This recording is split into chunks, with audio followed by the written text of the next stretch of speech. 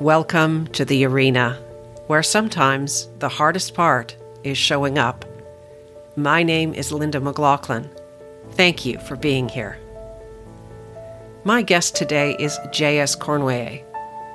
Many of my guests speak about how being courageous is about living their truth. But how does one actually live that way?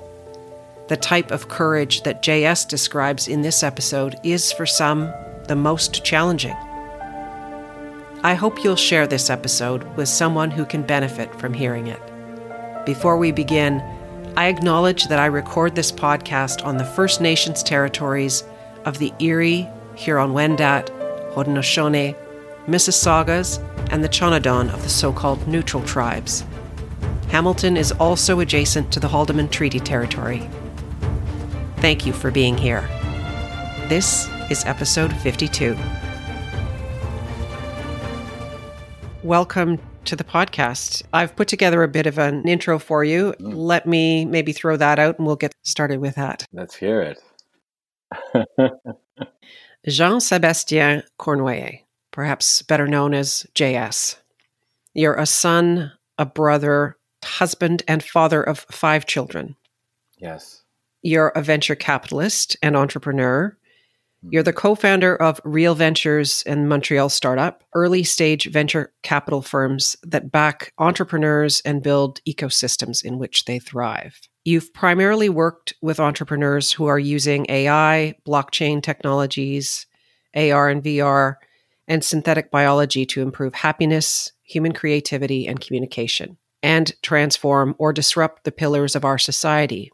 In 2018, you had a profound experience that shifted your perspective of yourself, your relationships, and the world around you. You've loved your work, but are now taking on a slightly different role in the company that you founded. Welcome to the arena, JS. Thank you. So how's your day been so far? It's been great. Yeah? Yeah, I must admit that I'm having good days for a long time now. How would you define a good day? A good day for me is a day where I learn something or unlearn something. So the learning is really more a noticing of a pattern that is present, that is creating friction in my experience. Mm-hmm. And so it's becoming aware of a story that I'm telling myself. And with the awareness of the story really comes the learning, which is the learning is not a mind learning, a conceptualization of something, but it's more visceral learning. It's like an integration of a new perspective. Now that I know that this story is present in my life, I can see where it is always present and how it's creating friction. And once I see it, it's gone. So it's gone, meaning it no longer is present in my interactions. Now I still see it. I can see that story being played out in other people, let's say having a conversation, but it no longer affects my experience of the present moment. Do you have an example? I mean, is it an awareness of impatience or self-worth or something like that? Yeah, Is it? Absolutely. So it's all of these things. And for me, it's a lot around judgment of other people. Mm-hmm. So I spend most of my life completely disconnected from my own being. So really not feeling emotions of any kind. Like I used to say, I'm this straight line.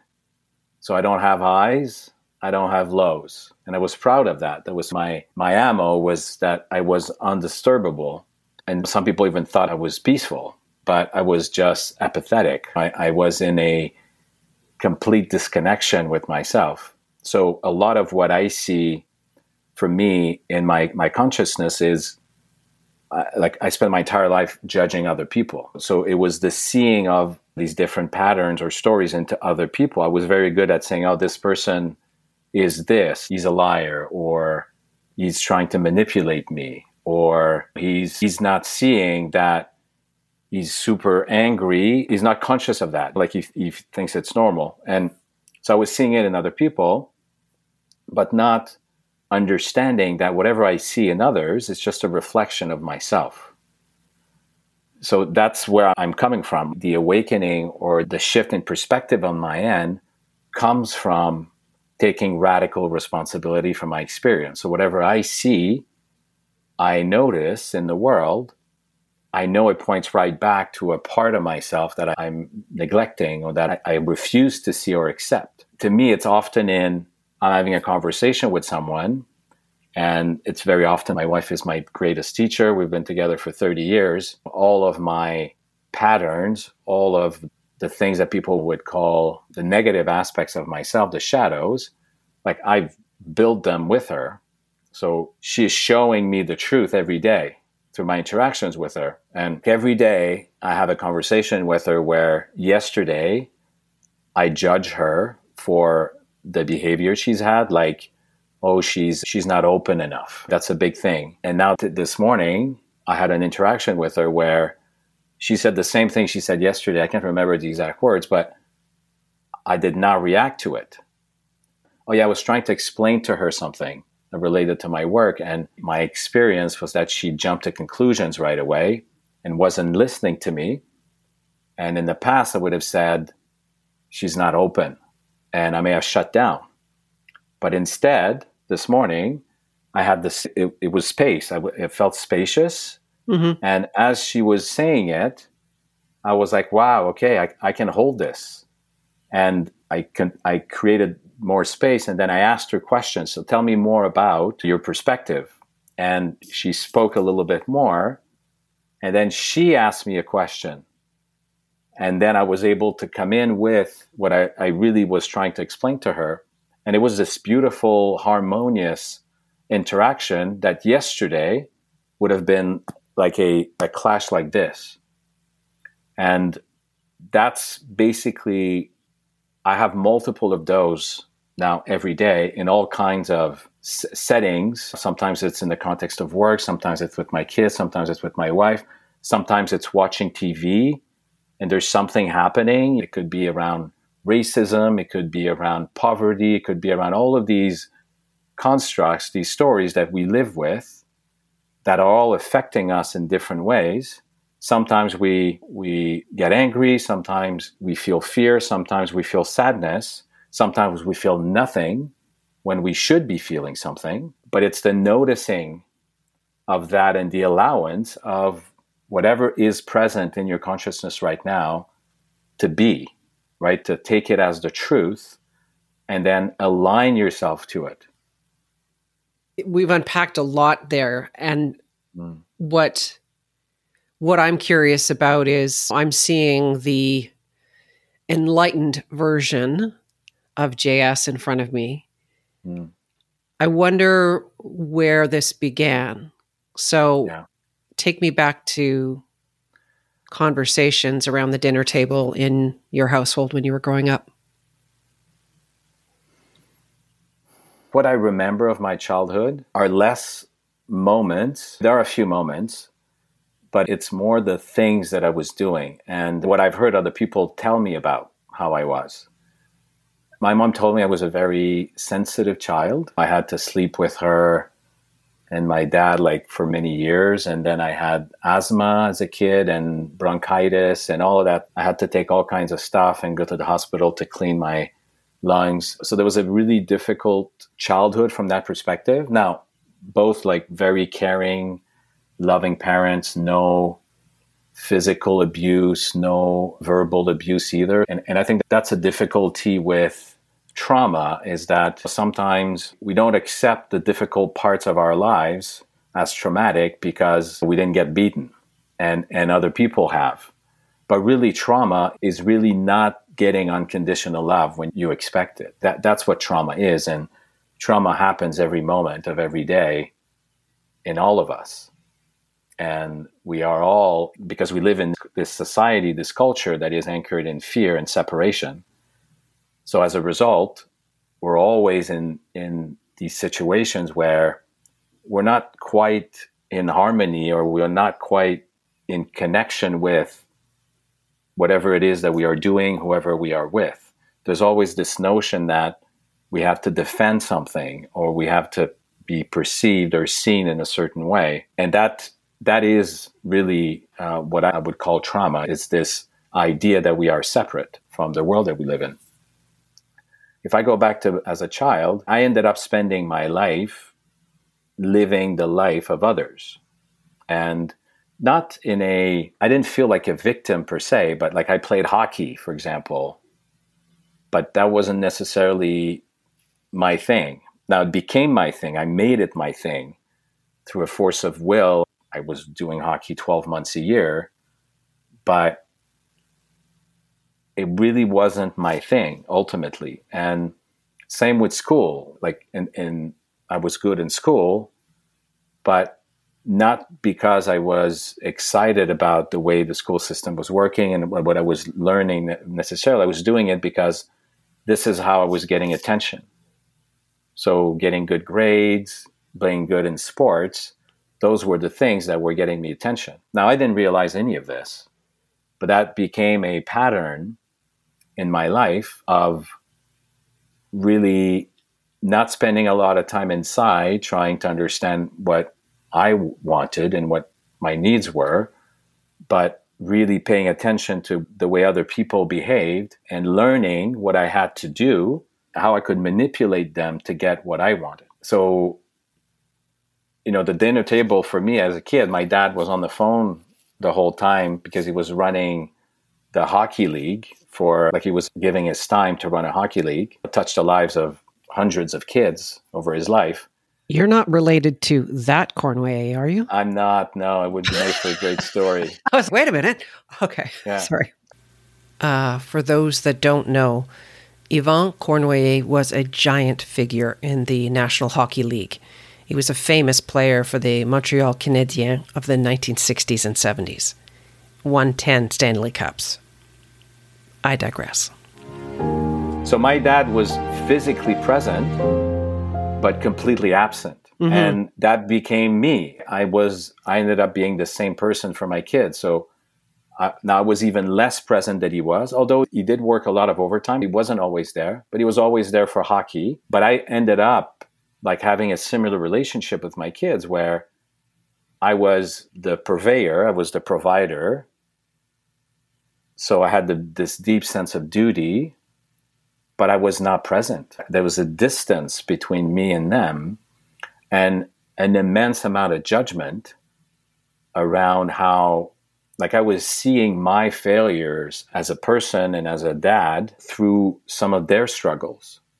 And I had an idea, the same way my parents had an idea about what I would become. They weren't pushing me to be a doctor or anything like that. They just wanted me to be successful. And their definition of successful was, I'm going to go to college and I'm going to study. And so all like great things, like society wants that. But was that what I was here for? And I never got to ask myself the question until I was in my 40s. Now, there were moments in my life where I had really tough experiences that got me to question how I was doing. For example, in my mid-20s, I did 2 startups. Both of them were failures. And during the first bubble, so the 1999, for those who are, for some of your young listeners. And at that time, life had been pretty good in sports, married, high school sweetheart, was 3 years older than me, beautiful, amazing woman, couple kids, gone through college with good grades, now the appearance of it was good. The actual experience of it was another story. But I did 2 startups, both failures. And when after the second, I sold the last one to the investor, but just for the money they had invested. So, it was really a complete disaster from a financial perspective for me. I sort of had a moment of realizing how I'd spent 3 years of my life, but really all of my life up to that point, I had nothing to show for it. Not even friends. Like I was really an asshole to other kids in college. So I had a small group of friends, but not that many.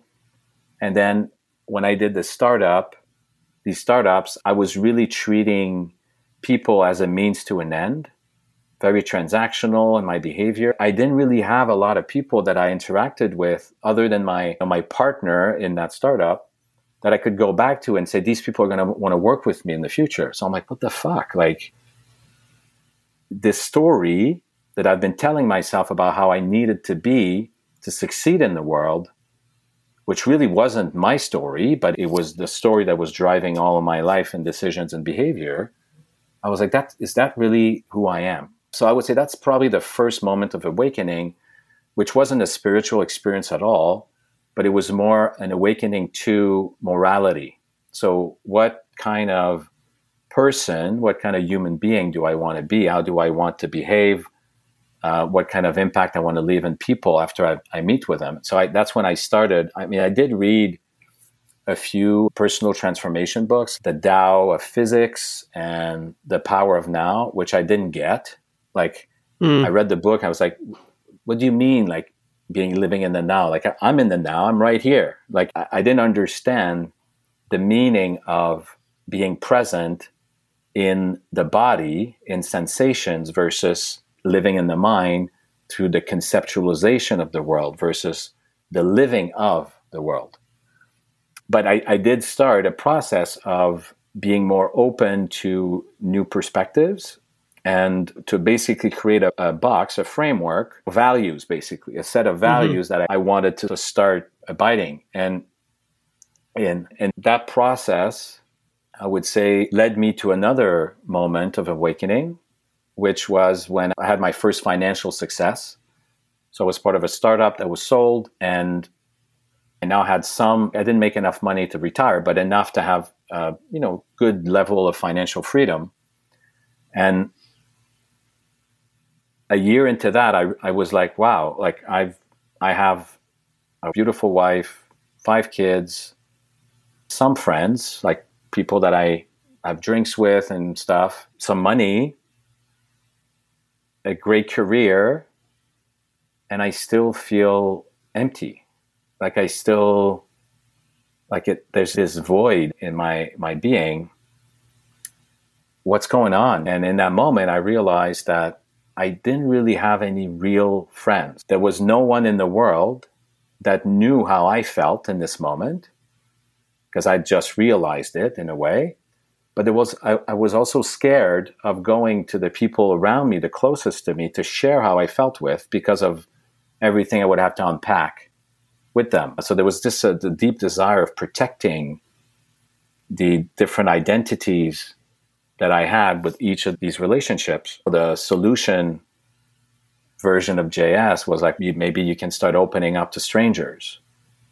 And that's when I started to really be authentic in new interactions. So even in the context of work or a cocktail party, basically just answering questions with authenticity. Our first interaction together, you probably would have asked me, the first thing you said is, how are you? And if I would basically answer that question by saying, I feel so today, if that was the case. Right. And then if the person stepped into that by asking a follow-up like, what's wrong? Then I would say, I had a interaction with my daughter this morning and made me feel like a horrible dad. And then continue stepping into that. And then what I realized with these interactions is that really quickly, the people I was with would open up to me as well. So they would share their lives with me. Some of the things so I started feeling this deep sense of connection with these people, like in a 15-minute, 30-minute, an hour conversation. And that's how I really built the firm. Like my contribution to Real Ventures really came in that phase where I was being outwardly focused and I was meeting people and just like really building great connections. And now what I did not realize at the time is that I was still in a way faking it. And what I mean by that is all these new relationships, I would be authentic with them, but not going deep. This was just like sharing how I feel right now. I'm not unpacking my entire life. Like I had not done anything wrong to these people. So it was very easy to do that. But what my mind started to do is it started to identify with JS, the compassionate guy, JS, the authentic guy, and started using that lens to judge everyone else in my life. So all the people that I couldn't connect with, the people closest to me, my partners at work, my wife, my kids, my parents, my brothers, my friends, like I could not connect with them because they were broken, not because of me. I was authentic and compassionate. So this basically drove me to distance myself even more from my core and to be more externally focused, to the point, and really this led me to a point of break where I was ready to blow up my entire life. Now, not kill myself, but blow up the partnership at work, blow up my marriage and the family, like all of it was up for, I was ready because I was like, I have all these crazy people in my life and I'm this amazing, like, what the fuck? I can't. So I start to see myself as the source of friction in these systems too. Like I was creating suffering for other people. Like my wife was suffering. I was like, I'm just the reason for that. I don't want that. Same in the context of work. I felt like a source of friction. And then around that time, I went to Burning Man. And I think Burning Man it's this city that gets built once a year. Now it gets to about 70,000 people, where there's no money, gifting economy, and where people show up as the most open, the most true as they have access to. Now there's a lot of partying, right? So it's not perfect. So I'm not saying that Burning Man is the solution, but I think what Burning Man did to me is it created the environment in which I showed up and I got sucked in. So I could no longer be JS. I had to be something else because JS was just not fitting. And it took me a few days. Like the first couple of days, I basically didn't sleep. I was just going around and exploring. But ultimately, what I learned at this Burning Man is the main thing was that there's someone who asked me what my purpose was. And I didn't even know what purpose, I didn't know what purpose meant. So I asked them, like, how does one find their purpose? What's your purpose is why you're here, okay? But how does one find it? And he said, you're realizing your purpose when you are at peace, when you feel joy, when you feel in harmony, when you forget time, like these moments of flow. That's when you are realizing your purpose. So just go back in your life and look at the moments where you feel this way, and whatever you're doing in those moments, whoever you're doing with, how you're doing it, it relates to your purpose. And then I had a few like interactions while I was there where I allowed myself to be vulnerable, but on a deeper level. So not just staying at the surface, and where I laughed and I cried like I had not done like in my entire life. Just these beautiful experiences of deep connection. And then in the fall of that year, I had a breakdown. So I had, you call it a depression, like for a couple of months, I was crying every day, and I still kept going to work every day because I could not go to work, but I would go in, be a zombie, and then come back and I'd sleep and cry. And that like lasted for a couple of months. So I'd say that was a part of the awakening as well. And the crying was really around the fear of completely losing my sense of self. I started to grieve there the ideas that I had about what it meant to be successful, what it meant to be a good husband, a good father. So I started to cry out a lot of these stories, really starting to take responsibility for the friction that I had in my life. And then I spent a year asking myself about the purpose. And I realized that really why the things I enjoyed the most was when I was able to create this safe space for others to share their lives with me and really have a deep connection. So deep level of trust.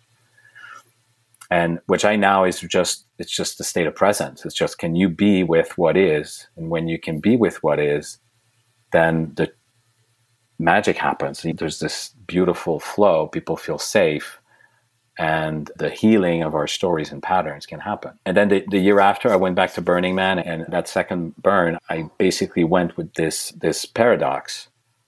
I want to be this person who creates a safe space for others to be themselves, and I'm not that person for the people closest to me, and I don't know why. So can I get answers? And I'm going to completely surrender. And through the week, like I really opened my heart. So I was basically just being more and more open and authentic. And it's as if every interaction that I was having was taking me deeper, and I was allowing it to go deeper. And it's in that towards the end of the week that I had and I was asking for it. Like, I was asking for the solution. And then I went to a camp.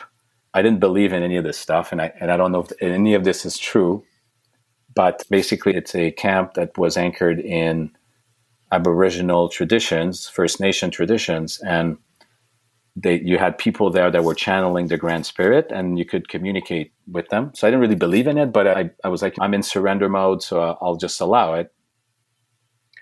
And I shared the paradox, and the Grand Spirit came back and asked a question. They said, if love could be brought into your life, would you want to start over? So change your life completely and all of your relationships, or bring love into your existing life? And I said, I want to bring love into my life. And then that night I had my first spiritual experience, which was just a radical shift in perspective. So really stepping out of the separation, the JS construct, and in a way, in a visceral way, because this is not like this knowing or seeing it is not something you analyze. It's more, or you see with your eyes. It's more a deep knowing. I saw a lot of the moments in my life, but from that perspective of this, the oneness, the unconditional love. So I was able to forgive at some level a lot of the people that I was blaming for my suffering, and really see them as really the mirror.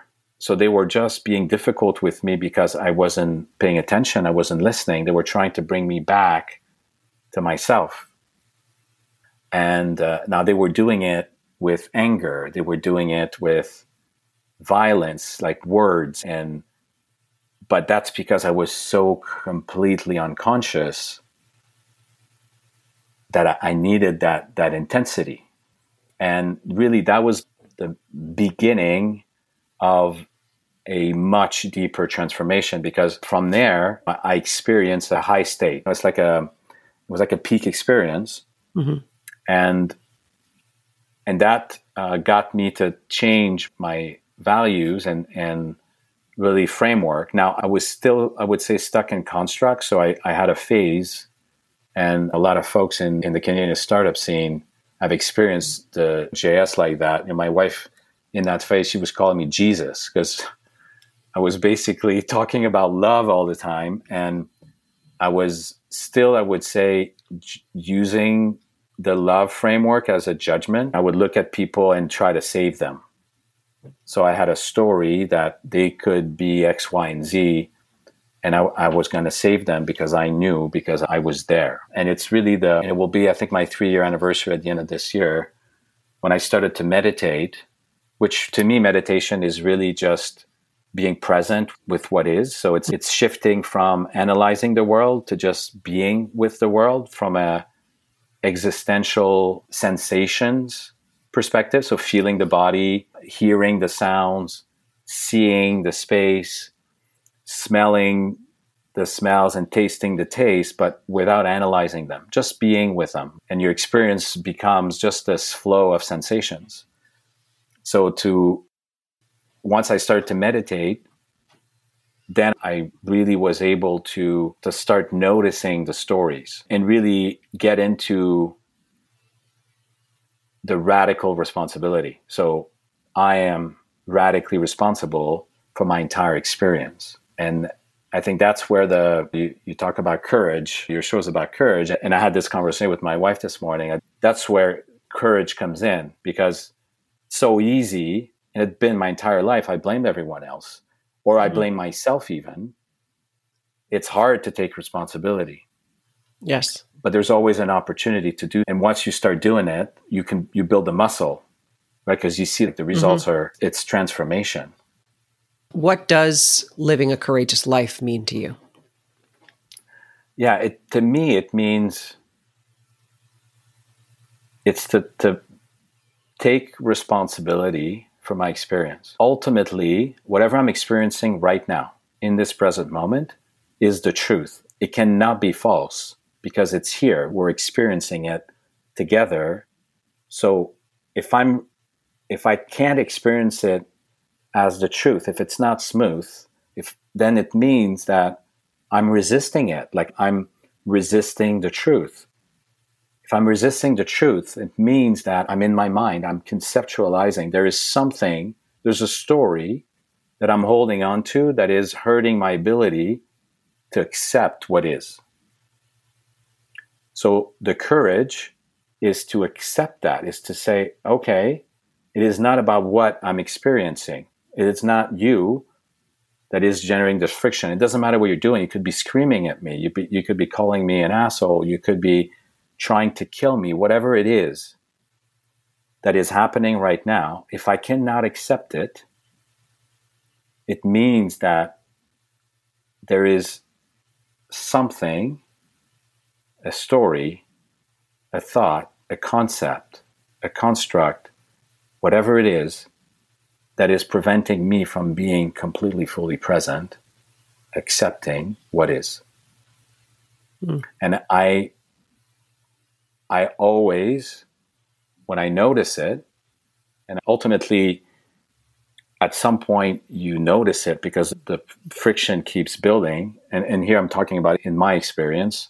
I'm not suggesting that this is everyone's experience, but in my experience, the level of friction I'm experiencing with the moment will increase as I refuse to accept it.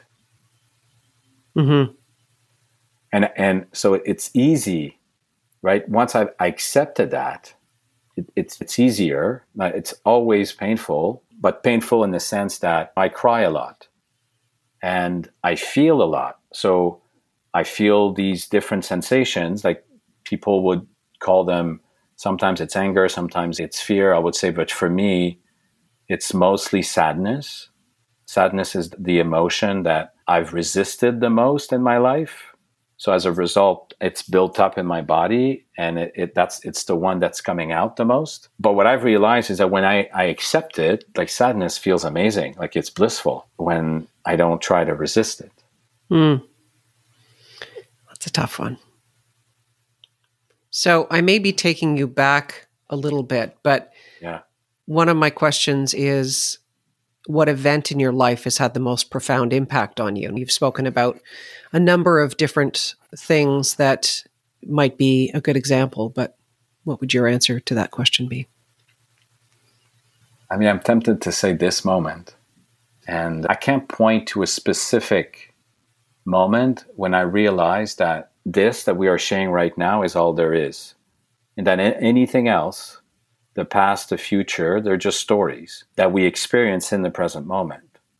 But the one that was the closest was probably the one when I had the shift in perspective, because that's the one that gave me a new lens. Now, it took another 6 months before that new lens became the experience of presence. And it was really the meditation practice that got me there. But there, I can't point to a specific one because it's a gradual. It's every day I become more aware of my consciousness.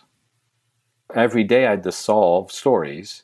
And as I dissolve stories, then the reality becomes clearer. You know what I mean? And and there are things that I see, and these are mostly behaviors and stories that I didn't see before.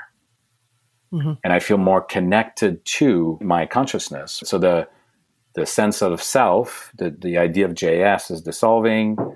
So I feel more like you, right? Like I am you in a way, and I am my wife, and I am all of these other things that I'm experiencing a lot more. But I can't point to one moment when that shift to being present right now, focusing on this moment, became my main reality. And how has that choice that you made to bring love into your life, how has it changed your relationships with the people closest to you, and how have they changed in relation to you? Yeah. So the first change was to take responsibility. So as I became aware of my patterns and stories, and some people call them shadows, the fact that I was lying, I was manipulative, I was distant, like whatever word you want to use, I was a liar, and all the things that I did as a result that were hurtful to other people. As I was becoming aware of these things, I was sharing them with the people that I did these things to. So it was basically taking radical responsibility, but not just by myself in the meditation room, but actually with the people. And these are mostly the people closest to me. So my wife, my brothers. I was a big brother, but I was never there for my brothers. I was never present for them.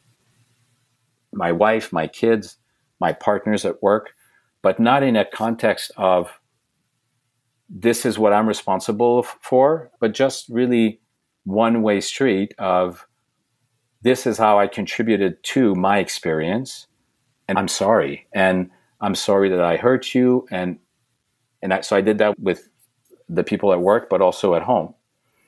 And so I would say that was the biggest shift, because imagine being with someone for 10 years, let's say some of my partners, and there's a person like that partner of yours, he's the devil. Like you hate him. He's hurt you and your wife and all of that, like through things that he said, and he's the main source of suffering in your life. And then he comes to you and he says, I'm sorry. Like I take full responsibility. And then he lists all the things, not all, but a large number of things that were really hurtful to you.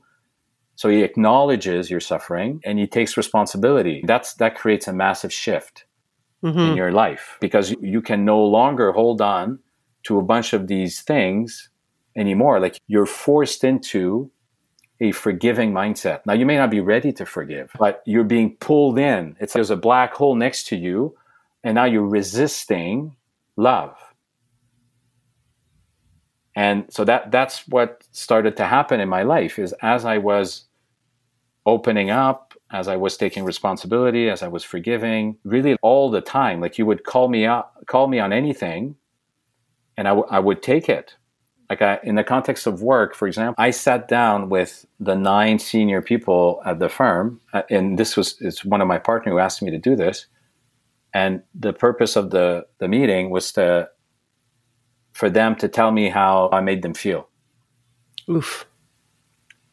And it started slow, but then for 2 hours, they all shared, and some were crying, some said that they feared me, some felt they felt shame in relation to some of the things I was saying. But I was ready when it happened. I was able to hold space and not resist any of that flow. And that was just an amazing experience, because I finally knew who I was in that context. Mm-hmm. Because what I think I am is not the truth. What I think I am is a story. And that story is built on all of the patterns from childhood. What the people, these 9 people that I work with every day, they have the truth of what I'm like in that environment. But is it not their truth as well? Because those people bring their stories, their baggage, they're with you. Of course. And so you're playing out this, like you say, this story. You are now shedding a skin of the old JS. Yes. And they've still got their part in a story that you had co-created. And I think of someone who's gone through AA or alcoholism or drugs or something like that, and part of that process is owning the hurt that they've perpetrated upon others, that they've created. I'm interested how challenging it is, because now I have to trust you. I have to trust this new version of you. And as you say, if shame and hurt and anger, all of those emotions have been a part of that relationship, it's challenging to actually break through that and actually now create a new relationship, a new story. No, thank you for that. For me, it's been about creating the space. So my presence in all the systems that was a part of was an oppressing presence. Mm-hmm. Now, I never said a word. Like, I never openly criticized people or used anger or any of that. But I had my anger for me was resentment. And I was very judgmental of myself and very judgmental of others. I was using that lens to judge others. So people felt my presence as oppressing. And that's what I heard when I listened. That's what I heard. And I wasn't very open either. And I was very self-righteous around my stories. Now, these are not unusual traits of human beings. Mm-hmm. But it's one thing to be able to accept it, to be able to say, fuck, this is how I'm being perceived. Can I own it? Can I accept it? It's the acceptance of it without any desire, requirement for the other. This is not about who's right or wrong. This is about, I want to be free from all these stories. So when the world tells me I am this way, if it's true, because they are true, like it's their experience. So if this person fears me, they really fear me. They are feeling fear in my presence. Them telling me that is a gift. It's love, because by telling me, they are exposing themselves to repercussion, right? They're basically telling the person they fear that they fear me. And if I want to manipulate them, I could just fear them more. Mm-hmm. So for me, it's about receiving that as a gift and allowing it to be true. It's by allowing it to be true that it gets transcended. So it is not about JS is X, Y, and Z. No, it's about, I am not any of these things. Ultimately, my true nature is not any of these things, but I identify with those things. So I'm going to accept that. And as I accept it, and again, it's not really an action. It's more about not resisting. So I'm not going to defend the position. I'm not going to convince this person that really it's his stories. No. If he's feeling fear, then that means there's fear in the system. It's energetic. It's emotions. It's sensations. And I'm just going to feel those sensations. And it's through that process that all of these stories dissolve. And as they dissolve, they don't just dissolve in me, they dissolve in all the people that are part of the system. So my life now, like I went from being the source of fear in all the systems in my life to being the source of space, of safety, of love. And it doesn't come as a result of looking at someone and say, oh, you need to meditate, or I did that for a while. It's just by being present and really, as I feel called, I say stuff all the time, but I only say something when I'm being called. And when someone is asking me for advice, or then I will. Otherwise, I'm just there, being present, and then paying attention to the sensations. What would you do on your last day? Oh, my last day would be like this one. There'd be no difference. Like the rest of my life will be like this. Now, the content of it will change. It changes every day. But my experience of it doesn't. Is there anything special that you would want to do on that last day? I trust that whatever I end up doing on the last day is what is meant to be. Like the more I surrender to what is, the more I realize that it's all flowing, it's all perfect. Mm-hmm. And JS is serving a role in there, but everyone is. And because JS meditates doesn't mean that his role is bigger. A lot of my awakening comes as a result of the mirrors that I have in my life. And those mirrors are the people closest to me who really suffered the most in a way through their experience. But they are also my guardian angels. Like, they are showing me where I'm still holding on to these stories. So I would say right now, if I was to go right now, these are the people that I'm spending time with. Mm-hmm. If I go in 30 years, I don't know in which circles I will be in 30 years. But I trust that when I go, it was meant to be, and it will be perfect. Mm. Now, I may not understand it. You may not understand it. On a deeper level, on a visceral level, it will be perfect. And what's your legacy? I don't know. I don't care. What would you like it to be? Yeah. I would say that if I can contribute to getting people to awaken to their true nature so that they can be at peace regardless of circumstances, I would say that would be the story that I'm still holding on to a little bit, is for this life to contribute to that on a whatever scale that makes sense. But I don't spend much time anymore thinking about that and legacy, and I'm really more focused on now. Mm-hmm. Sometimes people are concerned that the difference between doing and being, and that being means you do nothing. No, I mean, I'm doing stuff all day. I'm here having a call with you right now, but I'm not doing it from a place of doing. I'm doing it from a place of being. Like, I was asked to be on this, through an interaction with a friend. So I said yes. Like, I just say yes.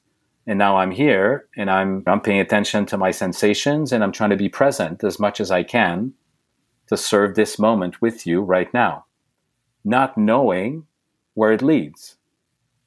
And it could lead nowhere, or it could lead somewhere. Maybe one person reads it, listens it, and has something. But I'm completely at peace with that. There's no specific intention other than being present now. Yeah.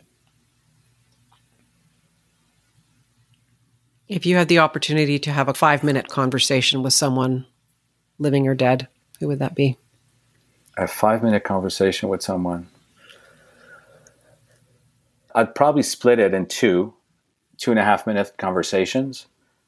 So I'd like to have one with the Buddha or Jesus. I'm not 100% sure.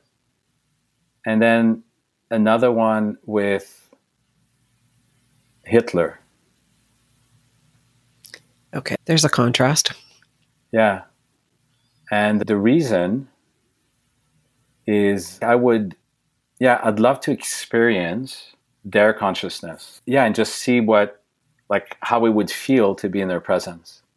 Because they're like extreme ends of, like, if we look at existence in the polarity, they're extreme unconsciousness and extreme consciousness.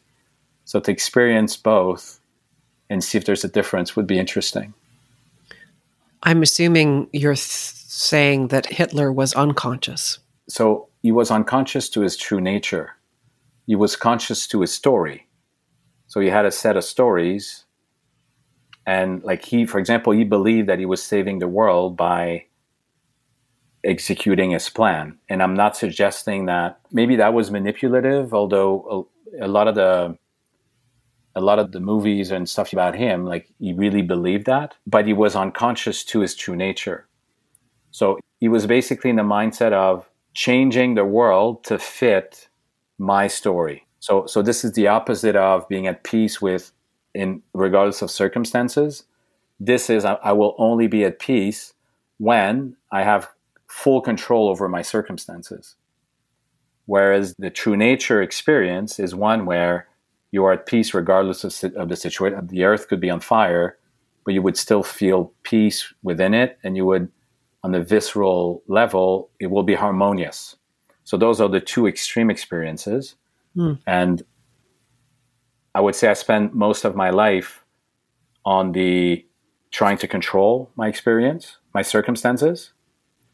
And when I had the awakening, I started to make my way back towards the center and then towards the other side, which is really the dissolution of the stories. So when you have any stories, you are at peace with what is, or whatever that is. To experience the extremes of that spectrum over the course of 5 minutes, I think would be interesting. I mean, it could be Genghis Khan as well, but any figure that basically tried to change the entire world and almost got there to fit their story. Is there anyone who has been a source of inspiration for you? And perhaps we've just answered that question, but someone it's a quote that you go back to, you spoke of earlier, and the power of now. Presumably that book resonates with you more now than it did when you first read it. Yeah. It's interesting. I've never really had like specific guides or coach, or I always learn on my own. But I would say even now, like what I've realized is that for me, the guide is the present moment. So everyone is a guide, right? And so using that perspective, the person in my life that has helped me the most is my wife. Because we spent 30 years together, and she's the one who is holding me accountable, consciously or not, like calling me every single time I'm not present. She has a way of telling me, and that is all I need, because I just want to be present. So she is my best guide. And she happens to be the person that I spend the most time with, which is wonderful. And perhaps lucky. Yeah. And then like my partners at work, like John, who was I looked at him as my nemesis. And I learned so much from him because he was my nemesis. And the moment I allowed that to be teaching, to allow it to be true, then it was, oh my God. And so my kids is the same. Like I think, and I'm not judging anyone else's path when I say this, but for me, I read a few books, and yes, there's some quotes, and I think there are a lot of good messages out there, but ultimately life is like each instance of life in each of us is unique. To every moment of experience that we've had, our way back to our true nature is unique. So these things can be helpful, but ultimately it's all about paying attention to your experience. It's to go away from conceptualizing your experience to just fully, completely experiencing it directly. And there are no books or no guides or no special person. Yeah, they can point to it, but ultimately it's just about feeling your body, feeling your experience, and allowing it to be true. So when you feel like crying, you cry. When you feel anger, you experience it. That doesn't mean you cry, you yell at someone, but you feel the anger. You let it propagate in the body. When you feel anxiety, you sit with it. You don't try to push it down. You just allow it. And it's through that full experience of yourself that you dissolve the stories and you harmonize your experience and fully, completely realize the purpose of this life. Beautiful. Do you have any questions for me, something I've asked you, or anything else you'd like to ask before we wrap up? How are you? I am on a precipice. Yeah. And like you in 2018, I started I would say a boulder. I was going to say a small pebble rolling down a hill. I pushed a large boulder. So the impact of that is still being felt in my life, and in a positive way. There have been very difficult moments of reconciling the damage because, unlike you, I chose the path of setting the dynamite and running. Mm-hmm. And so that I'm continue to feel, and it was a choice that I made at that time. Would I Yes. would I do it differently now? I'm not sure. No, I would say not. I think I know that I'm happy with the way my life is going now. And it was a necessary redirection of my life. Mm-hmm. So that's how I'm doing. Thank you for the question. Mm. Is there anything else you'd like to share before we wrap up? No. This has made me reflective, for sure. Made me think about